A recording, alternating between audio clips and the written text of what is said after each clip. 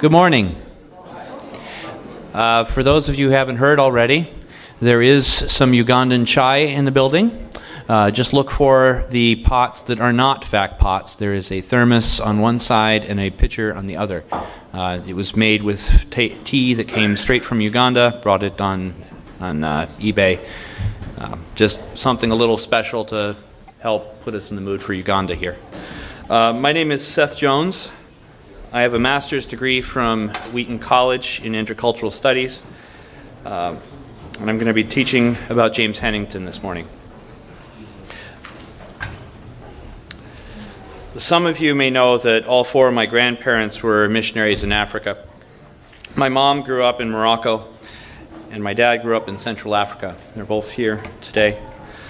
I've always had a soft spot for Africa, and hopefully you are all aware that there is much in African history that will break your heart. Consequently, this has been a difficult journey for me. I had to read about a lot of pain and suffering. I feel just as called to tell this tale right now as I did a year ago. And it is Christ in me that gives me strength to research it and to share what I've learned.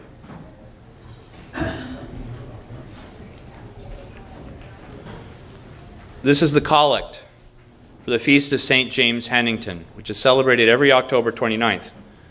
If you've ever used the daily prayer app that so many of us do, and you come to October 29th, you will see his name mentioned. Let's read it together now. Precious in your sight, O Lord, is the death of your saints, whose faithful witness by your providence has its great reward. We give you thanks for your martyrs, James Hannington and his companions, who purchased with their blood a road into Uganda for the proclamation of the gospel. And we pray with them that we also may obtain the crown of righteousness, which is laid up for all who have the appearing of a Savior, Jesus Christ, who lives and reigns with you and the Holy Spirit, one God, forever and ever. Amen. This is the James Hannington Memorial in Namugongo. Spoiler alert, this is where he and at least 46 others were speared to death, October 29th, 1885. This is a story of great triumph, coming from great tragedy, set in the context of the scramble for Africa. It was a time when Africa was being carved up by Europe. You can read more about it in your handouts. It's a story of how Christ used imperfect people to bring the light of the gospel to a land ruled by a king with seemingly absolute power, and where polygamy, divination, and slavery were commonplace. It is a story that is still being written. Do not forget to pray for Uganda.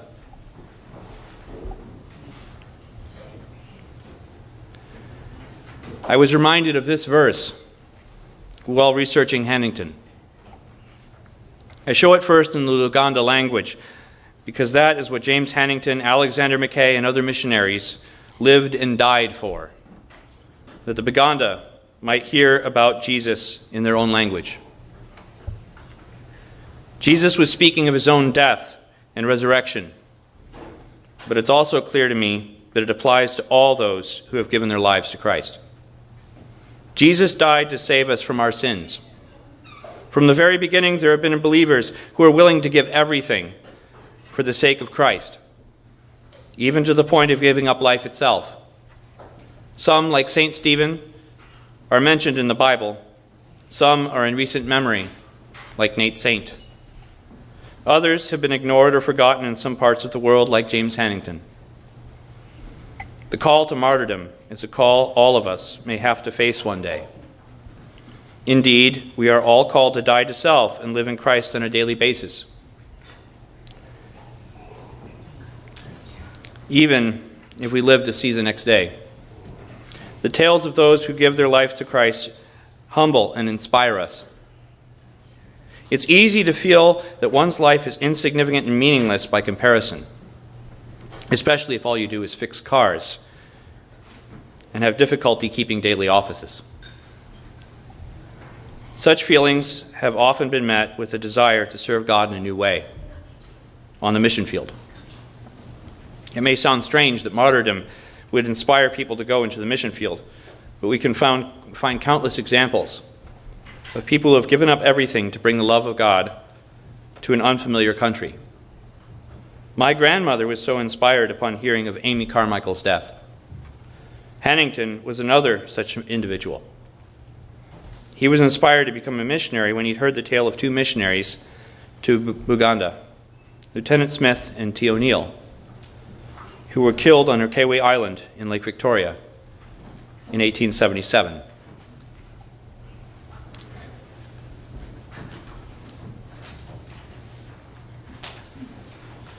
He was the son of Charles Smith Hannington and Elizabeth Clark Hannington. The spot on the map is Hurstpier Point, where he was born. He says of his birth, "I was born on the 3rd of September, 1847. The only peculiar circumstance connected with my birth was the fact that my father was in Paris at the time. Can this have anything to do with my passionate love of traveling? Because none of my brothers seemed thus affected." This is his boyhood home. Charles was the son of Smith Hannington. So Smith was James's grandfather. He was the founder of Brighton's largest department store. Can you just imagine what your childhood would have been like if your grandfather founded Macy's? Hannington's was successful enough that Charles was able to buy St. George's house, this house, just before the birth of his son James. Smith died in 1855, leaving Charles and his family to run the business. This is an aerial shot of the Hannington estate today. You'll see over here, that's St. George's house. And then way over here is St. George's Church, where he would later be pastor. That was actually on the family's property. I can't be sure exactly how much of this was here when he was a boy, but I presume that a great deal of this was the family's estate. And that garden there would have been his backyard.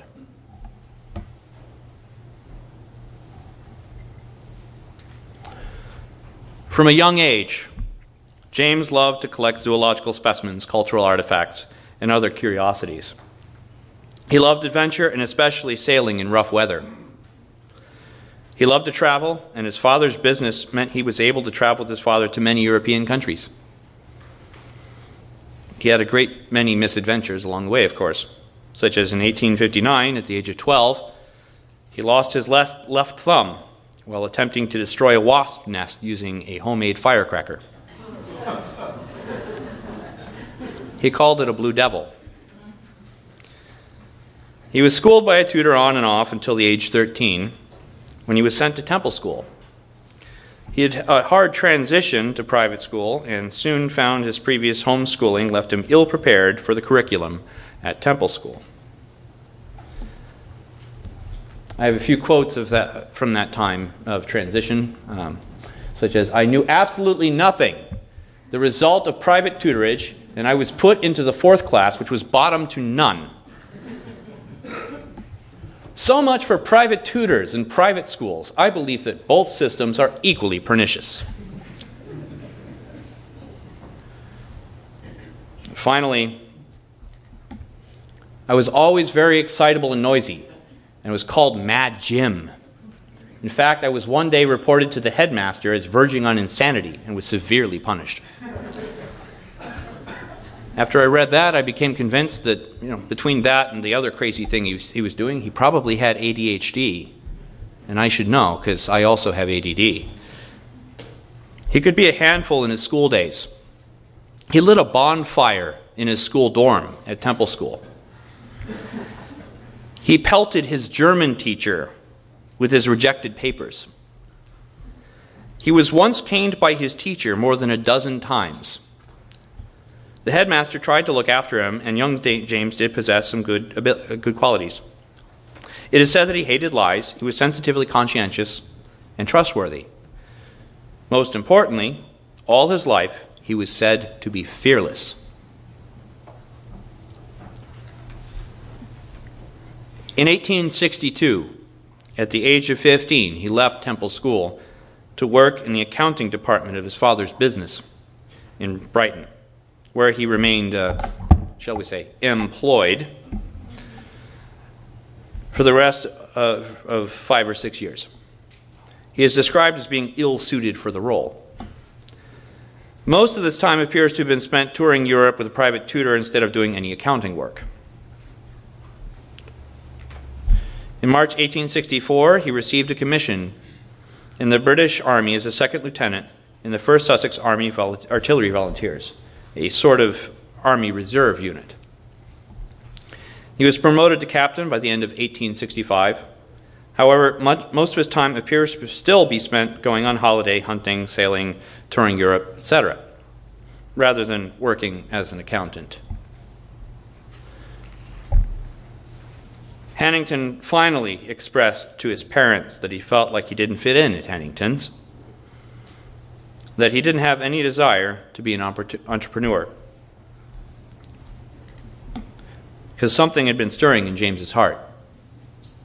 He writes, "My heart, Lord, may I ever raise to thee in humble thanks and praise for keeping me throughout the day. Lord, guard and guide me while I'm here. And when to die my time is come, O take me to thy heavenly home." He wrote that when he was in the 1st Sussex Artillery Volunteers. He would take communion for the first time in July following a rigorous observance of Lent. He took an interest in everything the church was doing and got to know many priests and bishops in the church. In October 1868, he left for Oxford, where he attended college in St. Mary Hall. He seems he poured more effort into extracurricular activities, such as rowing club, than into his studies. As a result, the principal suggested that he instead study privately with the Reverend C. Scriven, rector of Martinhoe, where he would be away from distractions from his books. He returned to Oxford to pass his Smalls test on March 19, 1870, only to give up on the second day of test due to a particularly distracting organ grinder playing just outside the window. He spent the next term in residence at Oxford. He was at this time elected to be the president of the Red Club. June 12, 1873, he received his B.A. degree. He continued to struggle with his studies as he pursued his master's in ordination. He would at times doubt his calling to the priesthood, in no small part to his difficulty in passing required exams. He was eventually able to convince the bishop to ordain him, but on the condition that he become a deacon for 2 years before taking an intermediary exam. He was ordained March 1st, 1874, and commenced his duty as curate of Trentish Hoe and Martinhoe soon afterward. He had many adventures there and loved exploring the cliffs along the coast. Nearly falling to his death or drowning did nothing to discourage him. On July 30th, he met Colonel Simpson at his first missionary meeting. At this time, Hannington hadn't considered becoming a missionary. The colonel would prove to be quite influential at this time. Colonel Simpson gave him a copy of Grace and Truth by Dr. William Patton McKay, a Christian apologist, a sort of Victorian English Josh McDowell, if you will. The book is quite good and worth a read, as is the testimony of W.P. McKay. Hannington was particularly influenced by Chapter 4, Do You Feel Your Sins Forgiven? The chapter presents its arguments as a dialogue between McKay and someone who is unsure of their salvation. It convinced Hannington that it is far, far more important to know that our sins are forgiven than it is to feel we are forgiven. Sometime later, he would write of how he felt when he read McKay's words. "I was in bed at the time, reading. I sprang out of bed and leaped about the room, rejoicing and praising God that Jesus died for me. From that day to this, I have lived under the shadow of his wings in the assurance of faith that I am his and he is mine." He was a changed man and approached his ministry with renewed enthusiasm and purpose. He began a journey of dying to self and living in Christ, with an emphasis on preaching the gospel. Many sources even call this the moment of his conversion, because the change was so dramatic. November 3rd, 1875, he returned to Oxford for his master's degree. While there, he became critical of his classmates' obsession with perfectly executing liturgical rituals, and he became more sympathetic with evangelicalism. But he never abandoned Anglicanism. In June 1876, he went to Chichester to take his exams for priest orders, and soon after became rector of St. George's Church on his family's property. The stables next door would become his mission room, where he held Bible class for men, another for women, and a regular prayer meeting. It was here that another big change for James happened. January 1st, 1877. The new year breaks in upon me. How? Under a new epoch, I am engaged to be married. I, who have always been supposed, and have supposed myself to be a confirmed bachelor, cross-crabbed, ill-conditioned. What a change in the appearance of everything of this world, and to make me cold and dead. Lord Jesus, grant that we may love thee each succeeding hour more abundantly. Amen. Amen. Her name was Blanche Hankin Turvin, the second daughter of Captain James Michael Hankin Turvin. Hannington had once thought, as Paul did in 1 Corinthians 7 and 8, that it was better to be single and that marriage could be a distraction that would make ministry more difficult. Hannington had begun to see ways in which his ministry might be helped by being married. Blanche and her mother were regular attenders of St. George's, and he thought, the first time he saw her, that she was fit for the duties of a clergyman's wife, well before he had given up his idea of being a bachelor. She was an excellent match for him, and they were quite happy. They were married February 10th, 1877, and they had 3 children over the next 4 years. James Edward Meopham Hannington, Carolyn Scrivening Hannington, and Paul Travers Hannington. Paul was 1 year old when James first left for Africa. So how did he decide to leave his wife and 3 small children for an unknown country to preach the gospel? While it was clear to him that he was needed at home, he was even more clear to him that it was going to be very hard, much harder anyway, to find people to go and do the work of Christ in some faraway land than in St. George's Church. He said in this in a sermon preached at the Church of St. Margaret in Brighton, "Our little band, which is about to set forth, needs all your sympathy to encourage them. You may depend upon it that it requires some courage to leave home on an expedition of this sort. I speak from personal experience. When all men are against one, saying that one is making a mistake, that he is utterly wrong, that he is running away from the work God has given him to do, and is seeking other work for himself, no small courage is needed to go forth, but I should not dare to stand up before you if I believed that I were going out to find work for myself.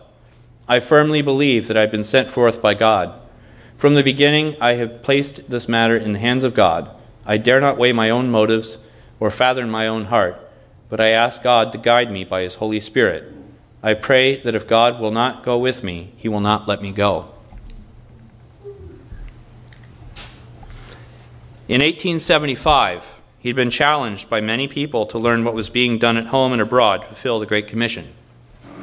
He'd heard about the deaths of Lieutenant Smith and Mr. O'Neill sometime early in 1878, the 2 Church Missionary Society missionaries who were martyred on Rockaway Island the previous year. In 1881, he began to attend meetings held by the Church Missionary Society, or CMS for short. At one CMS meeting, he heard the call for men to join their ranks. He heard God asking, "Who will go?" And Hannington said in his heart, "Lord, send me." Initially, he only offered his service to the CMS as a missionary pro tem, or for the time being, because of his marriage and other responsibilities. Still, he was aware of the danger. On the 22nd, he made out his will. On the 23rd, he stated that he agrees to serve for no more than 5 years on the condition that his place at St. George's be continuously supplied. But he also asked that they not ask him to go unless the need was urgent. And of course it was. This new expedition was to set out with 6 men: the Reverend R.P. Ashe, Reverend J. Blackburn, Cyril Gordon, W.J. Edwards, Mr. C. Wise, and of course, James Hannington. The plan was to travel the established southern route that Alexander Mackay, C.T. Wilson, Lieutenant Smith, and others had traveled. It's the same road trod by Stanley and Livingston. Yes, the same Livingston you probably presumed of. The party set sail from Gravesend, a port in Kent, England, near the mouth of the River Thames, for Zanzibar, May 17, 1882, aboard this ship, the RMS Quetta. This is a map that I found at the back of James Hannington, 1st Bishop of East Equatorial Africa, by E.C. Dawson. I've colorized it and approximated modern national borders so you can figure out where you are. You can see Nairobi and other modern capitals. In green is the route of his second journey, but right now we're going to be following the route of his first journey here. Their first camp was in Dumi, where they first tasted from an African well. Hannington writes, "You might cut the water with a knife. An English cow or an Irish sow would have turned from it. However, it boiled well and added body to our tea." It was a taste of many hardships to come. Just a few days later, Hannington was dropped in a river by his porters and fell terribly ill soon after. Hostile natives, wild animals, and tropical diseases plagued them the entire journey, with the only respites being the few established mission stations on the route. On the way to Mpwapwa, Hannington fell into a 10-foot deep deadfall trap set for game. Thankfully, this one had not been outfitted with spears at the bottom, as so many were. Hannington took the time to explore and collect specimens wherever his failing health would permit. For his trouble, he was swarmed with and badly bitten by an enormous caravan of black ants. He also encountered a red castor bean plant, known as Ricinus communis, and made the mistake of touching the bright red hairy seed pods while attempting to collect a specimen. This beautiful plant contains ricin, which is a highly toxic substance that can cause severe pain, madness, or death. The hairs are sharp and expose the victim to enough ricin to cause a great deal of suffering. At Pero, on the frontier of Ugogo, which is probably somewhere down here, they were forced to drink from a well full of rotten dead rats and toads with the most foul stench imaginable, because there was no other water to drink. By the next Sunday, August 6, Hannington had fallen ill once again, but resolved to keep walking, and it wasn't before long that his fever reached 110, and he was seized with violent rigors and alarming fainting fits. The hospital donkey carried him while he recovered. The next camp was afflicted with the pungent smell of rotting animal carcasses. Hannington's condition again took a turn for the worse with high fever and dehydration. Still, he managed to keep in good spirits and write in his journal of some humorous interaction with the natives. As he was sick much of the time, it was decided to have a team of porters carry him in a hammock for the next attempt to reach the lake. On October 16th, Hannington writes, "If I had good health, I should be too happy. What wonderful mercy surrounds us. Truly underneath are the everlasting arms." Slowly his health returned, and by the 6th of November, he was back on his feet again. 2 days later, the party reached Masalala, just at the start of the rainy season. That's somewhere in there. They were forced to wait until the rainy season ended, while they built shelters and prepared to wait there for months. They faced swarms of mosquitoes and ants and many lions. Stokes prepared a return caravan back to Zanzibar. Some porters would remain with Hannington and the others. Hannington's fever continued to come and go, but his spirit was indomitable. On January 2nd, they attempted to cross the lake in leaky canoes to a land ruled by a chief named Ramwa. They landed on January 9th, but the chief wouldn't let them continue to Buganda. He demanded guns and gunpowder, something that the CMS was not willing to give. Also, unfortunately, soon after arriving at Ramwa's, his health took a serious turn for the worse. On February 9th, he began the long journey back to England, all the way back down that same road. He reached Sedani, right here, on May 9th, 1883. He was so sick he nearly died on the way. And it didn't help that his porters dropped him a few more times. It took another month for him to make it back to England from there. In England, while he had recovered from fever, Hannington had been following the exploits of the explorer Joseph Thomson, who had been sent by the Royal Geographical Society to find the shortest route to the lake. This is the path that his expedition took. You can read about it in his book, Through Masai Land. He proved that you could go through Masai country and reach Lake Victoria. Up till then, the Masai were so feared this was thought impossible. On October 21st, 1884, Hannington wrote in his journal, "Interview with Thomson of RGS. I liked him very much." November 3rd, 2 days before Hannington left England, Thomson presented his account of the expedition to the Royal Geographical Society. The following addendum is found in the Royal Geographical Society minutes. The Right Reverend Bishop Hannington wished to pay his admiration for the wonderful journey he had performed. It's important to note that Thomson never actually reached Buganda. He went as far as Kavirondo and turned back because the Waganda or the Wasoga were at war with the people of the Kavirondo.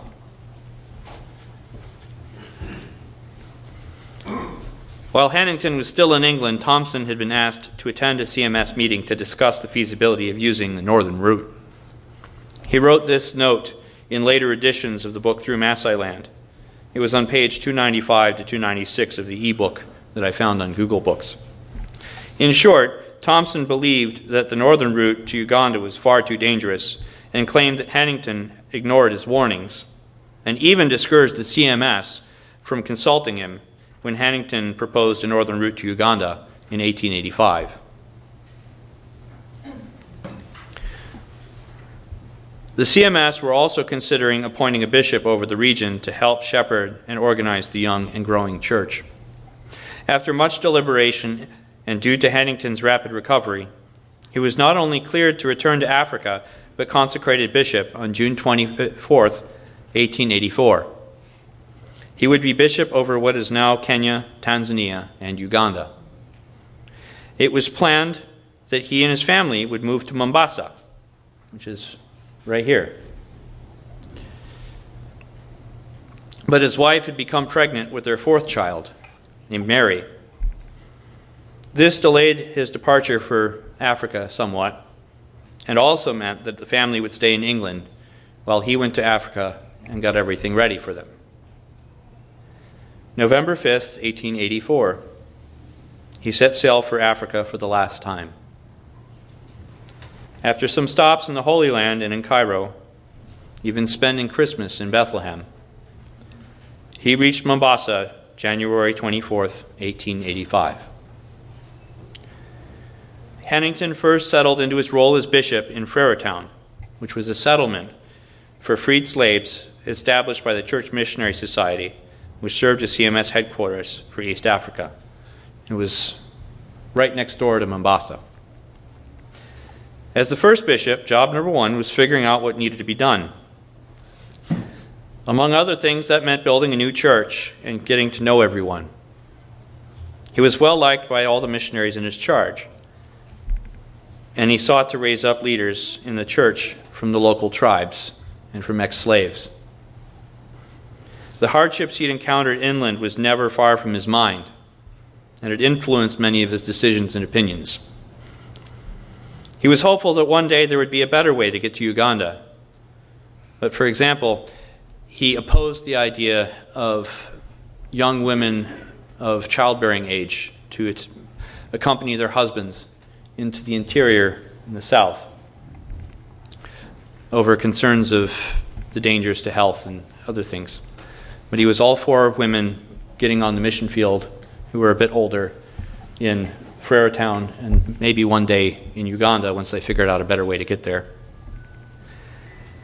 In March, he set out on a journey to a distant mission station at Taita, some 200 miles inland. I couldn't quite locate exactly where that is, but it's probably somewhere up here along the Green Route. Along the way, he encountered several Swahili slave merchants who were in fear of the sight of a white British, thinking that he was there to arrest them. They simply left their merchandise and fled. Hannington helped send these poor souls back to Freiratown, though many were in such bad health by the time Hannington found them that they unfortunately didn't survive the journey to freedom. Hannington evaluated possible mission station routes along the way. He climbed Kilimanjaro,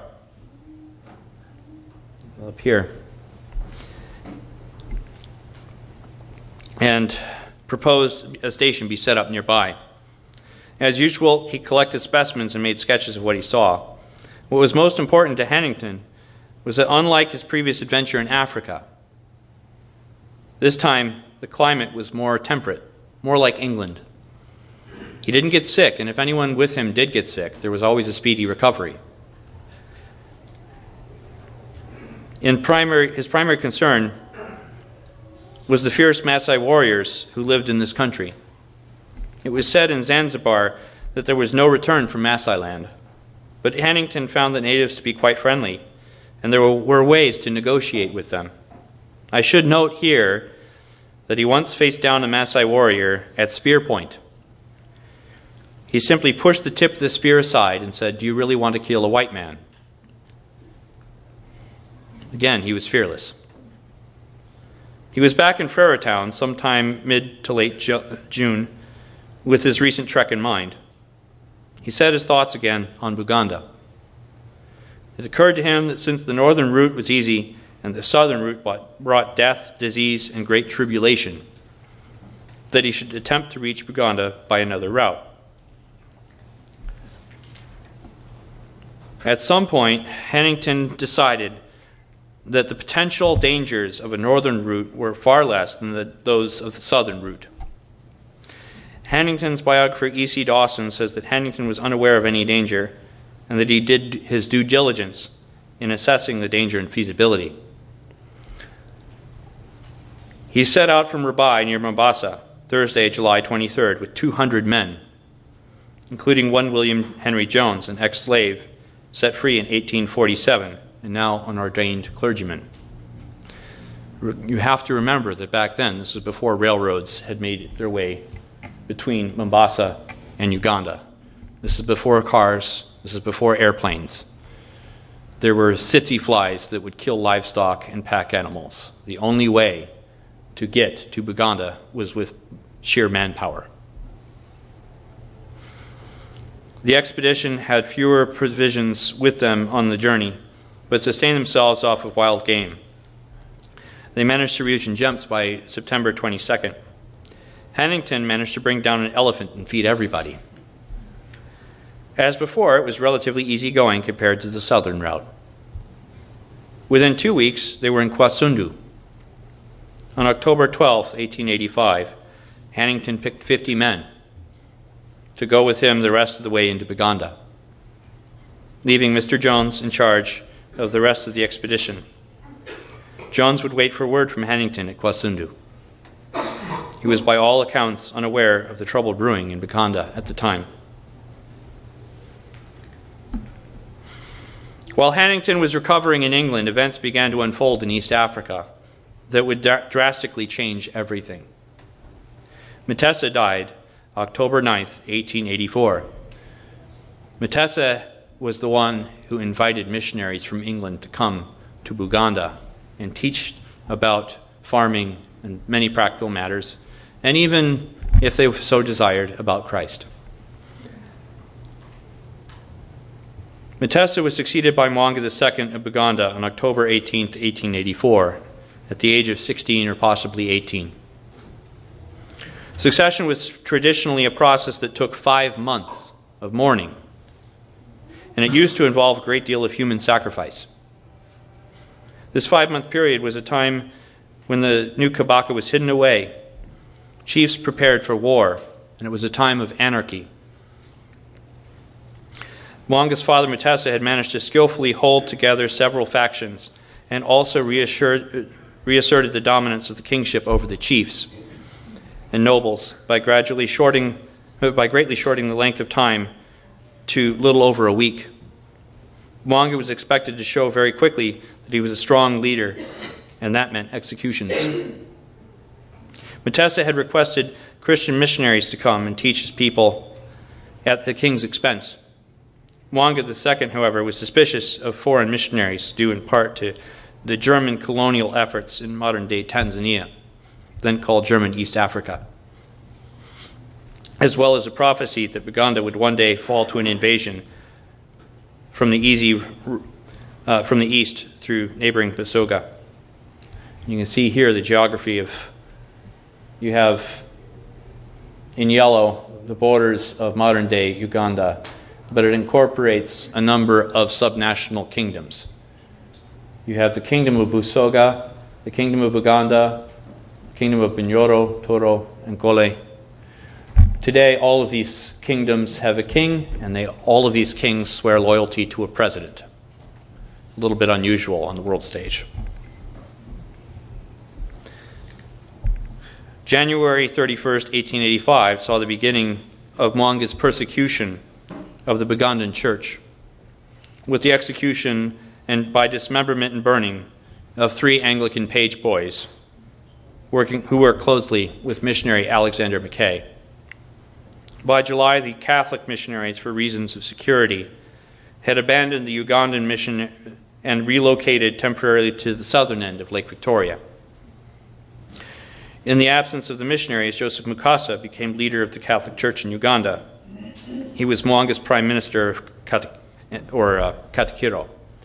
He would also become one of the first of the Catholic martyrs. Mackay received word that Hannington was to attempt to enter Busoga from the east and wrote to Zanzibar warning Hannington to go by the southern route. But it arrived after Hannington had already left.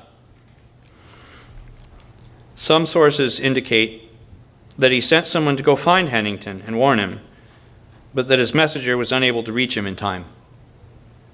It may not have mattered anyway.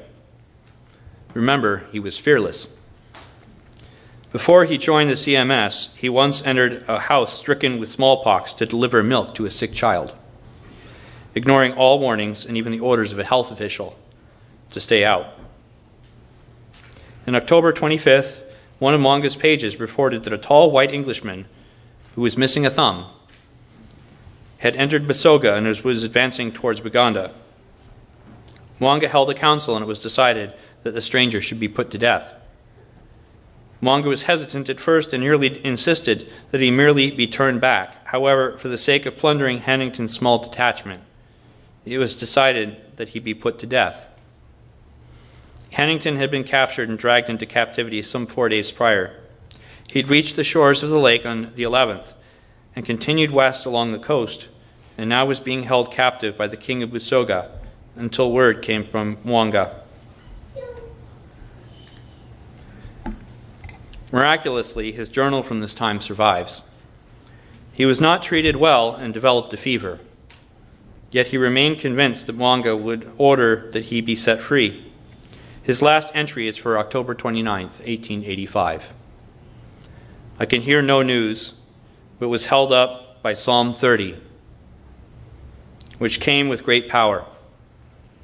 A hyena howled near me last night, smelling a sick man, but I hope it is not to have me yet. The previous day there had been much drumming and shouting from the natives. When Hannington and his men asked why, they were told that Mwanga had ordered that Hannington and his men be released and allowed to continue to Buganda. The next day, he and his men were attacked by Wasoga warriors who speared to death 46 of Hannington's companions. Hannington's last words before he was executed were reportedly, "Tell the king that I die for Uganda.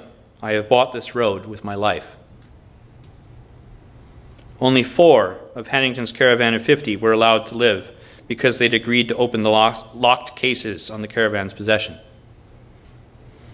November 8th, word reached Mr. Jones's caravan of Hannington's death, and they began the sad march back to Freratown.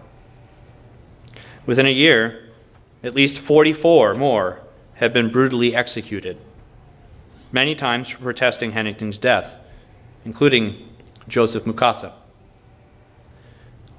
Some 32 of which were simultaneously burned to death on June 23, 1886, for refusing to renounce their faith. June 23rd is now Martyrs' Day in Uganda, a national holiday. The exact number of Christians sold into slavery, castrated, or tortured and killed at this time is not known. Reverend Ash reported that it was over 200. We only know for certain the names of 22 Catholics because they went through a process of being beatified and made saints in the Catholic Church, so there was an inquiry about that. We know with a considerable probability the names of 23 Anglicans. But John Falpole and others say that an estimate of around 100 wouldn't be far off the mark. It's hard to know how big the church was at this time. Dawson puts the Anglican Church at 80. And a book that I read on Simeon Lordell puts the Catholic Church at around 120. Whatever the numbers really were, only heaven knows. The news shocked England. And in 1888, the Crown backed a rebellion led by Christian and Muslim converts and successfully overthrew Mwanga II. This was the beginning of a series of wars that pitted Protestants against Catholics and Christians against Muslims. 2 more Kabakas would come and go by 1889 when Mwanga led a rebellion to retake his throne. He agreed to hand over some national sovereignty to the British East Africa Company in exchange for British support. Mwanga then rebelled against the British to try and gain more independence, but failed. Uganda became a British protectorate in 1894. Mwanga was exiled, baptized into the Anglican Church, and died in 1903. While it's true that Hannington's death was a catalyst for British colonial rule, it's also true that it was a catalyst for church growth and mission. It's said that as many as 50 joined the Church Missionary Society upon hearing of Hannington's death. For over 100 years now, his story and the story of the martyrs that died during that time has inspired people to come to Christ and live for Jesus. His shrine is visited by pilgrims to this day, and a shrine has been built at Namugongo to commemorate the many other Ugandans who died for their faith in Jesus. I'd like to read you an excerpt from the Anglican Church of Uganda's website. These early Christians were martyred at Namugongo. Their martyrdom produced a result entirely opposite of Mwanga's intentions. The example of these martyrs, who walked to their death singing hymns and praying for their enemies, so inspired many of the bystanders that they began to seek instruction from the remaining Christians. Within a few years, the original handful of converts had multiplied many times and spread far beyond the court. The martyrs had left an indelible impression that Christianity was truly African, not simply a white man's religion. Most of the missionary work was carried out by Africans rather than by white missionaries, and Christianity spread steadily. Uganda now has the largest percentage of professed Christians of any nation in Africa. Today, the church in Uganda is strong and vibrant. As recently as 2002, there were almost 9 million Anglicans and an estimated 13.6 million Catholics in Uganda. While James Hannington is largely forgotten or unknown in America, his life, his message, and his sacrifice will always be remembered in Uganda. In all, 84% of the country's population profess to be Christian.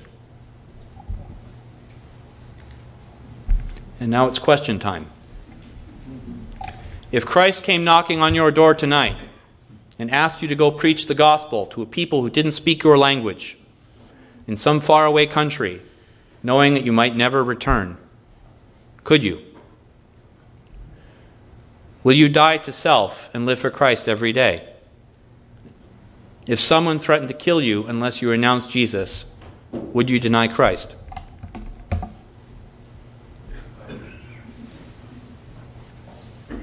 Any questions? Yes? Just trying to make some connections here. I'm old enough to remember the time of Idi Amin in Uganda. Yes. And I remember Bishop Festus Kabinjire coming to our church in New York when I was there. How does that period of time connect with the time that you just been describing?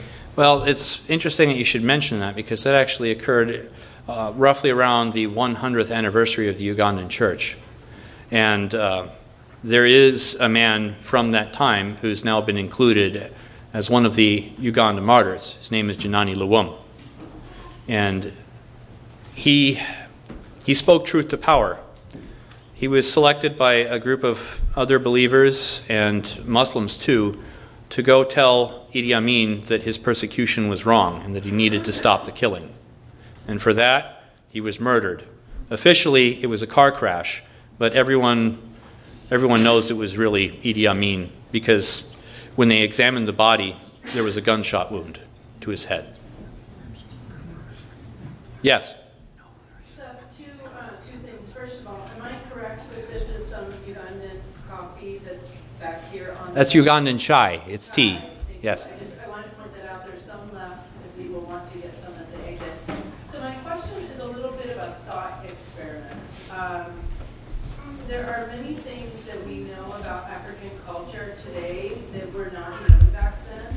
And, people back then might have spoken of Africans as savages, but there's Yes. a lot of things we know about complex culture and wonderful community life. And I'm wondering, just as a thought experiment, do you think that if missionaries like Hannington had approached the communities in a different way, that this could have gone down differently? Or was this kind of bound to happen?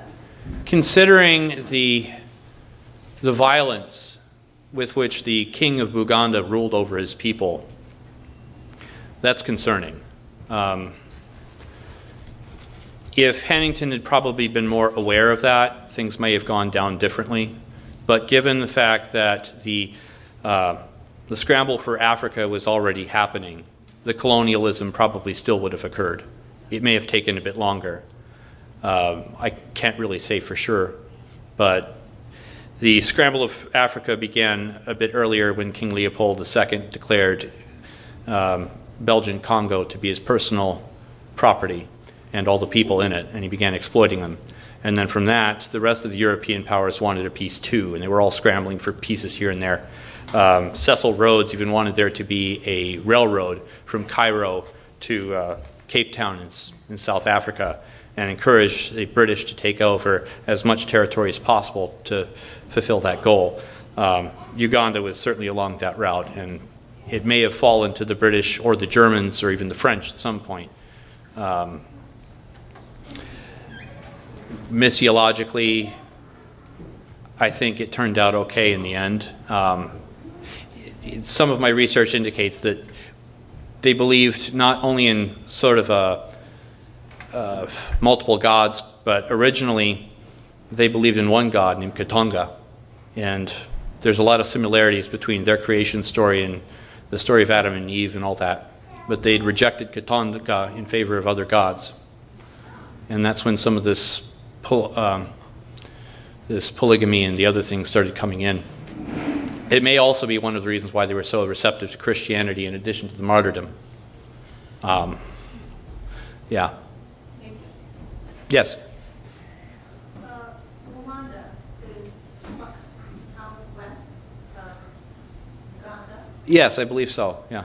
But it seems like history repeating itself in Yes. modern day factions of Rwanda. Yes. And that every time the people wind up suffering the most.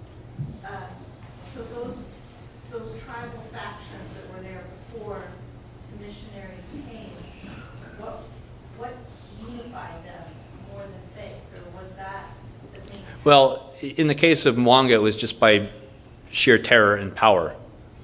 You know, there were it was different situations everywhere. There were in Kenya, for example, they were a bit more divided. You had a bunch of nomadic tribes. They would occasionally war, but they weren't really united. I mean, Africa, you have to remember, is a very large continent that's full of a diverse group of people, and they all have different histories, etc. But you're right, there are echoes of some of these themes. Mwanga, Idi Amin, very, very similar. My dad pointed out that some have even said that the brutality that you see in Mwanga and traditionally in the role of the Kabaka to enforce his rule may have been one reason why Idi Amin thought it was okay to do what he did. And then also under Idi Amin, there was a lot of deportations of Asians. There were Indians that were brought in to build the railroad. He kicked them out. And he may have kicked out some white people. There was a similar thing happening in Zimbabwe not too long ago, where white farmers had their land taken away from them and given to black people. The same thing is now happening in South Africa. And then you have some bright spots where that doesn't happen, like in Kenya, where you have a man named Kenyatta, I think, who he actually had a meeting with these white farmers and said, "Don't worry, I'm not going to kick you out. We need you. We need to take a route of forgiveness. We will forgive the past, but you need to be willing to work with us." Unfortunately, that's not the case all the time. And Uganda is just now rebuilding itself after Amin.